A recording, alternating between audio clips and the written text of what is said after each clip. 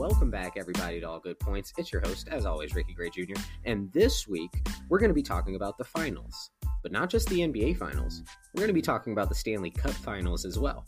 We got the Toronto Raptors versus the Golden State Warriors. We got the Boston Bruins versus the St. Louis Blues. So without further ado, let's just go ahead and start the show. So the first thing we're going to talk about today is the Boston Bruins versus the St. Louis Blues. Now, Boston has already stole game one from St. Louis, so what we're going to do is talk a little bit about that. Boston was able to come back from a 2-goal deficit with 4 unanswered goals from Clifton, McAvoy, Kuraly, and Marchand. Amazing game by Boston, right? You can't discredit that. But the end score kind of makes it seem like the Bruins handled the game pretty easily. But it actually took them a period and a half to get going. They were it kind of seemed like they were just shaking the rust off a little bit, which happens. That's something that normally happens in like when a team has a little bit too long of rest, which they did. I believe it was like 10 days without a game or something like that. Usually you have those moments of having to knock the ring rust off. And that's what they did for the first period and a half, maybe a little bit less. But after that period and a half went by, Binnington ended up having a tough time stopping them because he gave up 4 unanswered goals. So Boston was able to overcome this little beginning slump that they had and kind of just take away the game. They basically just stole the game from St. Louis without any issue whatsoever. It's a crazy, crazy game. But the coach of the St. Louis Blues, Craig Berube, if I'm saying that last name right, hopefully I am. I apologize if I'm not, but either way, he said that the turnovers and not advancing the puck is what gave the Bruins too much momentum. Now, if you know anything about hockey, it really just depends on which line is on at which time, depending on if you can build that momentum. During those turnovers and during the times that they weren't able to advance the puck, and we'll get into like some deeper stats here in a second, but not being able to advance the puck is really what caused what happened. That's the only reason why they lost that game. They weren't able to advance the puck, so it ends up being to where the puck is spending too much time. You're playing too much defense at that point. If you aren't getting your offense going, or if your offense starts to fall off or kind of slack up a little bit, you end up playing defense for the rest of the game. And from the second period, pretty much the probably 10-minute mark of the second period, all the way on, they were basically playing defense for most of the game. And that's something that, it happens sometimes. That's a normal thing. Not lucky, I should say, because you don't really ever want to lose a game. But when it comes to, like the MLB series or the NBA finals or the NHL, you get 7 games, right? You get 7 games to win, essentially. That's pretty much the borderline thing of that anyways. But you get those 7 games. You can give up one. Should you? No, absolutely not. You should go in with the mindset that you're going to sweep everybody that you play against. But you do have the luxury of having a bad game. That is kind of what I thought happened to St. Louis, but we're going to get into some more key points. Speaking of one, 17 of Boston's 18 skaters had a shot on goal. That's one of the things that you could look at that stat and kind of know exactly how the game went. 17 of 18 people had a shot on goal. That's way too much offense for St. Louis to deal with, for Binnington to deal with. It's way too much offense. So if you break it down to the grand scheme of things, all of that offensive pressure from Boston being down early, they were down by 2 early. It was 2-0 in a flash. Okay. And we'll get into the St. Louis perks here in a second, but being able to rally back, the thing that you try to do the most is put as much pressure on the opposing team's goalie as you can. That does not mean that every shot that you take has to go in. That's not the reality of it. You just need the right ones to go in. You need to make sure that you're putting shots on him so you can get things like rebounds. You could get off of one of his pads, somebody chips it in. Those are the kind of things that you look for in these situations, which is what Boston was doing. Boston was taking a lot of shots at Binnington, and he was having to defend all of them. We'll get into the shots on goal here in a second and, save percentages and things like that. But if you think about the kind of shots that Binnington had to deal with, because there was no offensive pressure coming from St. Louis, he was dealing with all of that heat from Boston, and he did a pretty good job, right? Like, he didn't do a bad job at it. He did pretty good. It's just at a certain point, there's too many bodies to defend. There's too many people around the goal at one time that you have to defend. You can't do it. You just can't do it. Moving on, the Blues are 0-13 in Cup final games. That's an issue, okay? What that tells me is that they don't handle pressure well. Now, this isn't the same team from 1970, right? This isn't that same team. It's a completely different team. So I can't really judge them solely based on that. But when you think of it, you kind of have to take that into effect because that's kind of your team's history. Maybe your team just does not do well in pressure situations. I get it. It was the first game, right? It's very easy for me to look back on the first game and be like, this is what they did wrong. This is what they, being like judging like that. So I'm trying to go into it as unbiased as possible because it was the first game of the series. And now that it's already happened in hindsight, I can look back and be like, oh, well, they should have did that better. But at the end of the day, you do have to take a look at these stats because at the end of the day, they mean something. Now, on the Bruins side, they have won 8 straight games since losing the Game 3 of the second round of the Eastern Conference series. So what that tells me is that the Bruins are just on a roll, right? They're just heating up, or they've heated up at the perfect time. Everybody says you can have a lackluster beginning of your season. You can always have a lackluster beginning of your season. Trust me, I'm a Wild fan. I understand what lackluster is, right? But you don't want to start off hot and then cool down once you get into playoff time. You want to be pretty consistent throughout the year and then just heat up and go on a tear through the playoffs, which is what Boston is doing. Now, here's probably my more interesting fact about, I guess not fact, but kind of like a trivia question. Anyways, percentages. The Game 1 winners, the people that win Game 1 of the Stanley Cup final, have a 77.2% chance of winning the Stanley Cup. That's what the numbers have been so far. The Game 1 winners have won 77.2% of the time. So right now, if you're a betting person, like I am, okay, I'm not going to lie to you guys because I have no reason to. But if you're a betting person, the idea is 77%. That's very, very high for, Boston to win the series. And it's not completely far-fetched that it might happen. It's probably more likely that it will happen, especially if they're able to carry the same momentum with the away games. Now, I do want to talk about some positive notes for the Blues because I don't want to just, harp on them the whole time. So they interviewed Jordan Binnington, the goalie for the St. Louis Blues, and he basically, the gist of what I took from what he said, he's putting Game 1 behind him. He's ready to get after them for Game 2. The other thing that I really liked about St. Louis was they got started early, really, really fast. They scored 2 goals really, really quickly. If that game, if the offensive pressure would have stayed up for St. Louis, we would be talking right now about how St. Louis stole one from Boston at home. That's what we would be talking about right now. We wouldn't be talking about how, St. Louis kind of had a lackluster effort towards the end there and they just got outplayed and out-pressured. We wouldn't be talking about that if, they could have kept that offensive pressure up. But that is something that's good about them too, is they know that they can score and they can score quickly. So I'm actually super excited to see how this Game 2 turns out.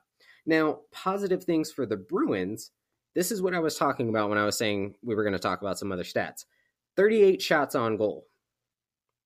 That's insane, right? Now, I'm not saying 38 is this crazy, crazy number, but compared to the 20 that St. Louis had, that's 18 more shots on goal, which is just 18 extra chances to score, right? Them only scoring 4 out of 38, or 4 out of 38. That's kind of like another thing to look into too, but 38 shots on goal, all that means is consistent pressure. And you honestly can't beat that. But the other thing that I wanted to point out was that they had a great team defense. They had 12 blocks, okay?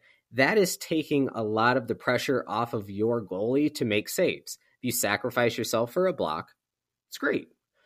It takes the pressure off of him to where he can actually feel a little bit more relaxed, a little bit more fluid inside of the net, gives him a better chance to make the tougher saves when he needs to, right? Because it keeps it's kind of like just keeping your blood pressure down, really, like just not getting too overworked and too outstretched to where you're not able to like calculate where a puck's going to be. So since he has guys in front of him sacrificing themselves to block pucks, you can't beat that.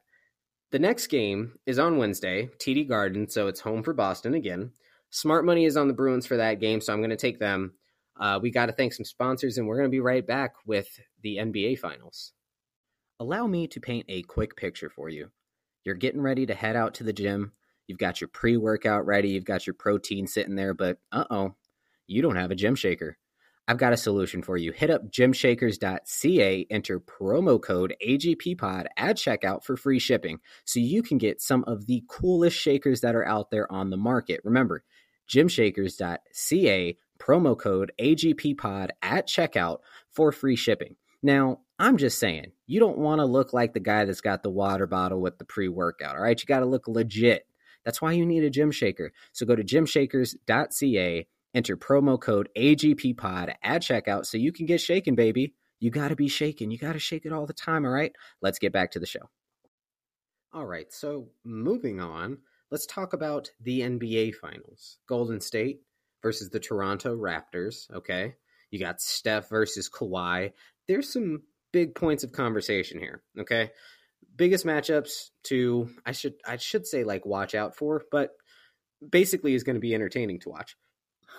Starting with Curry and Thompson versus Lowry and Leonard. You've got Klay Thompson, Steph Curry, a.k.a. the Splash Brothers, right, versus Kyle Lowry and Kawhi Leonard. Now, Kawhi and Kyle Lowry aren't necessarily known as being like scoring on the level of Klay Thompson or Steph Curry, right? They're not necessarily known for having lights out threes and things like that, but they do play really, really well together, which is what I think is going to play the most into this series, is how Toronto plays really, really well together. You know, it's a very solid overall all-around group. Then you get to throw Danny Green into the mix, which is a whole other thing, and then Serge Ibaka. It's crazy. The Raptors are crazy. Honestly, I didn't see them beating the Bucks. I really didn't. I had the Bucks in that series. It kind of looked promising, I'll say, in the beginning. For me, anyways, I thought that the Bucks were playing pretty well in the beginning, and then it just kind of seemed like Toronto hit another gear. Kawhi kind of got back into the swing of things. But it's kind of like how I was pointing out on the previous episode, that Toronto did a really good job resting Kawhi through the year to make sure that he was basically 100% going into the playoffs. And them doing that is kind of what's showing this resurgence and this dominance from Kawhi, which is what we've been really wanting to see from him for a long time. So with that being said, you do have two kind of different play styles there. When you start talking about, like, you know, the catch and shoot brothers with, you know, Steph and Klay, and then you kind of talk about like the offensive setup that goes on between Lowry and Leonard, it's just two different play styles. So it's going to be kind of interesting to see the way that they play against each other, depending on who's guarding who, which kind of brings up another point. The timetable, as far as Durant coming back, Durant is missing the first game of the series, which happens tomorrow. So you kind of have, there's kind of two theories out there right now. One theory being that they play much better without Durant as a team. The other being that they don't play really that well. I'm gonna try to tackle this a little bit. When it comes to Durant as a basketball player, regardless of whatever team he's on, he makes that team better. So Golden State is a better team with Durant. However, Golden State plays better as a team without Durant.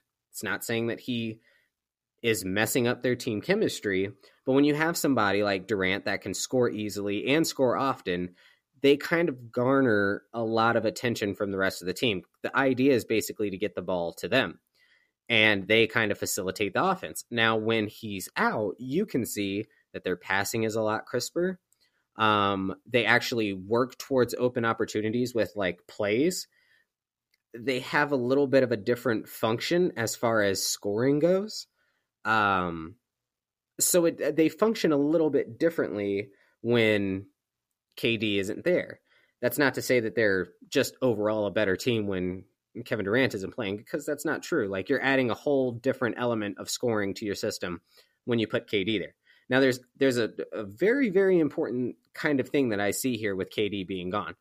If KD's gone, that means Kawhi is basically allowed to guard whoever he wants. Kawhi Leonard is the best defender in the league. There's not a question behind that. There's no mystery. He's the best defender in the league. So him being free to guard whoever he wants means he can guard Klay and make sure that he shuts Klay down. I don't think he would step all the way to guarding Steph, because, Steph is going to be guarded by Kyle Lowry. But him being able to have that decision of who basically gets shut down in what game is going to be like pivotal.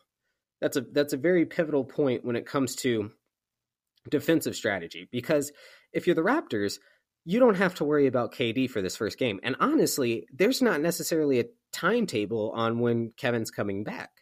They're thinking, maybe by game 2, game 3, somewhere around that.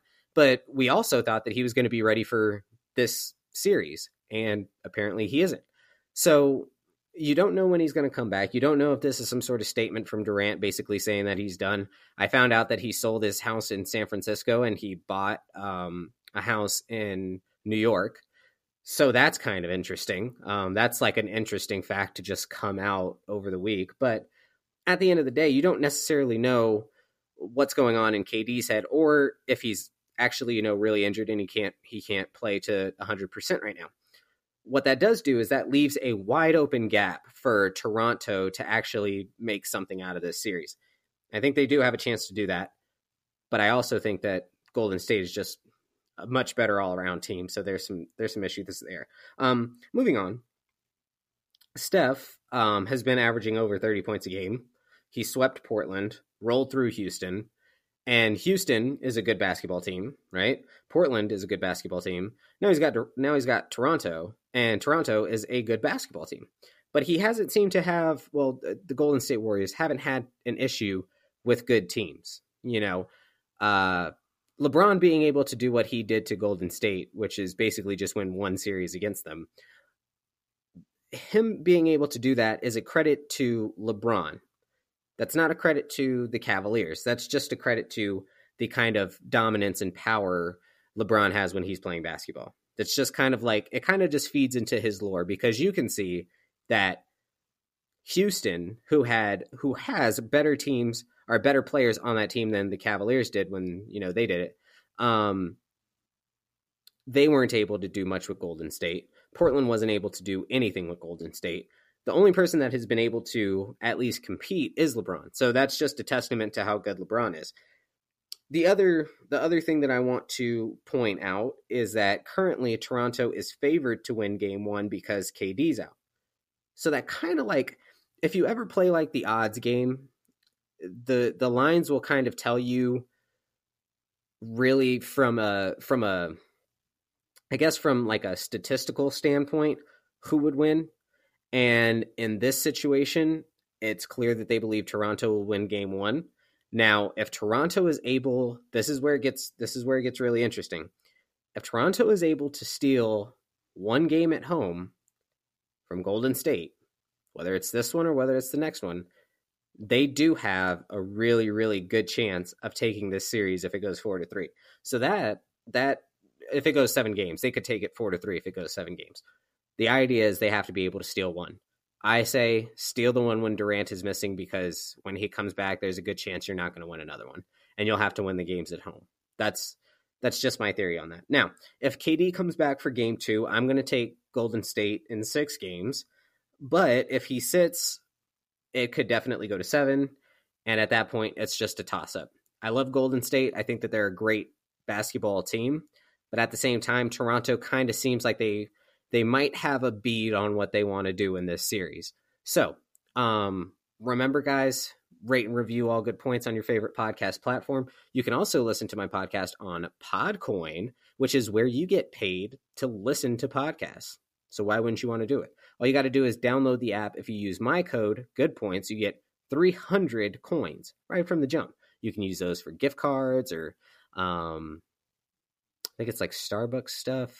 There's a lot of stuff on there. I haven't gone through like the whole catalog, but Podcoin, All Good Points. Remember to rate and review. I will see you guys next week. You guys have a wonderful sports weekend, and make sure that you root for Bruins, root for the Bruins, and root for Golden State. All right, you guys have a great weekend.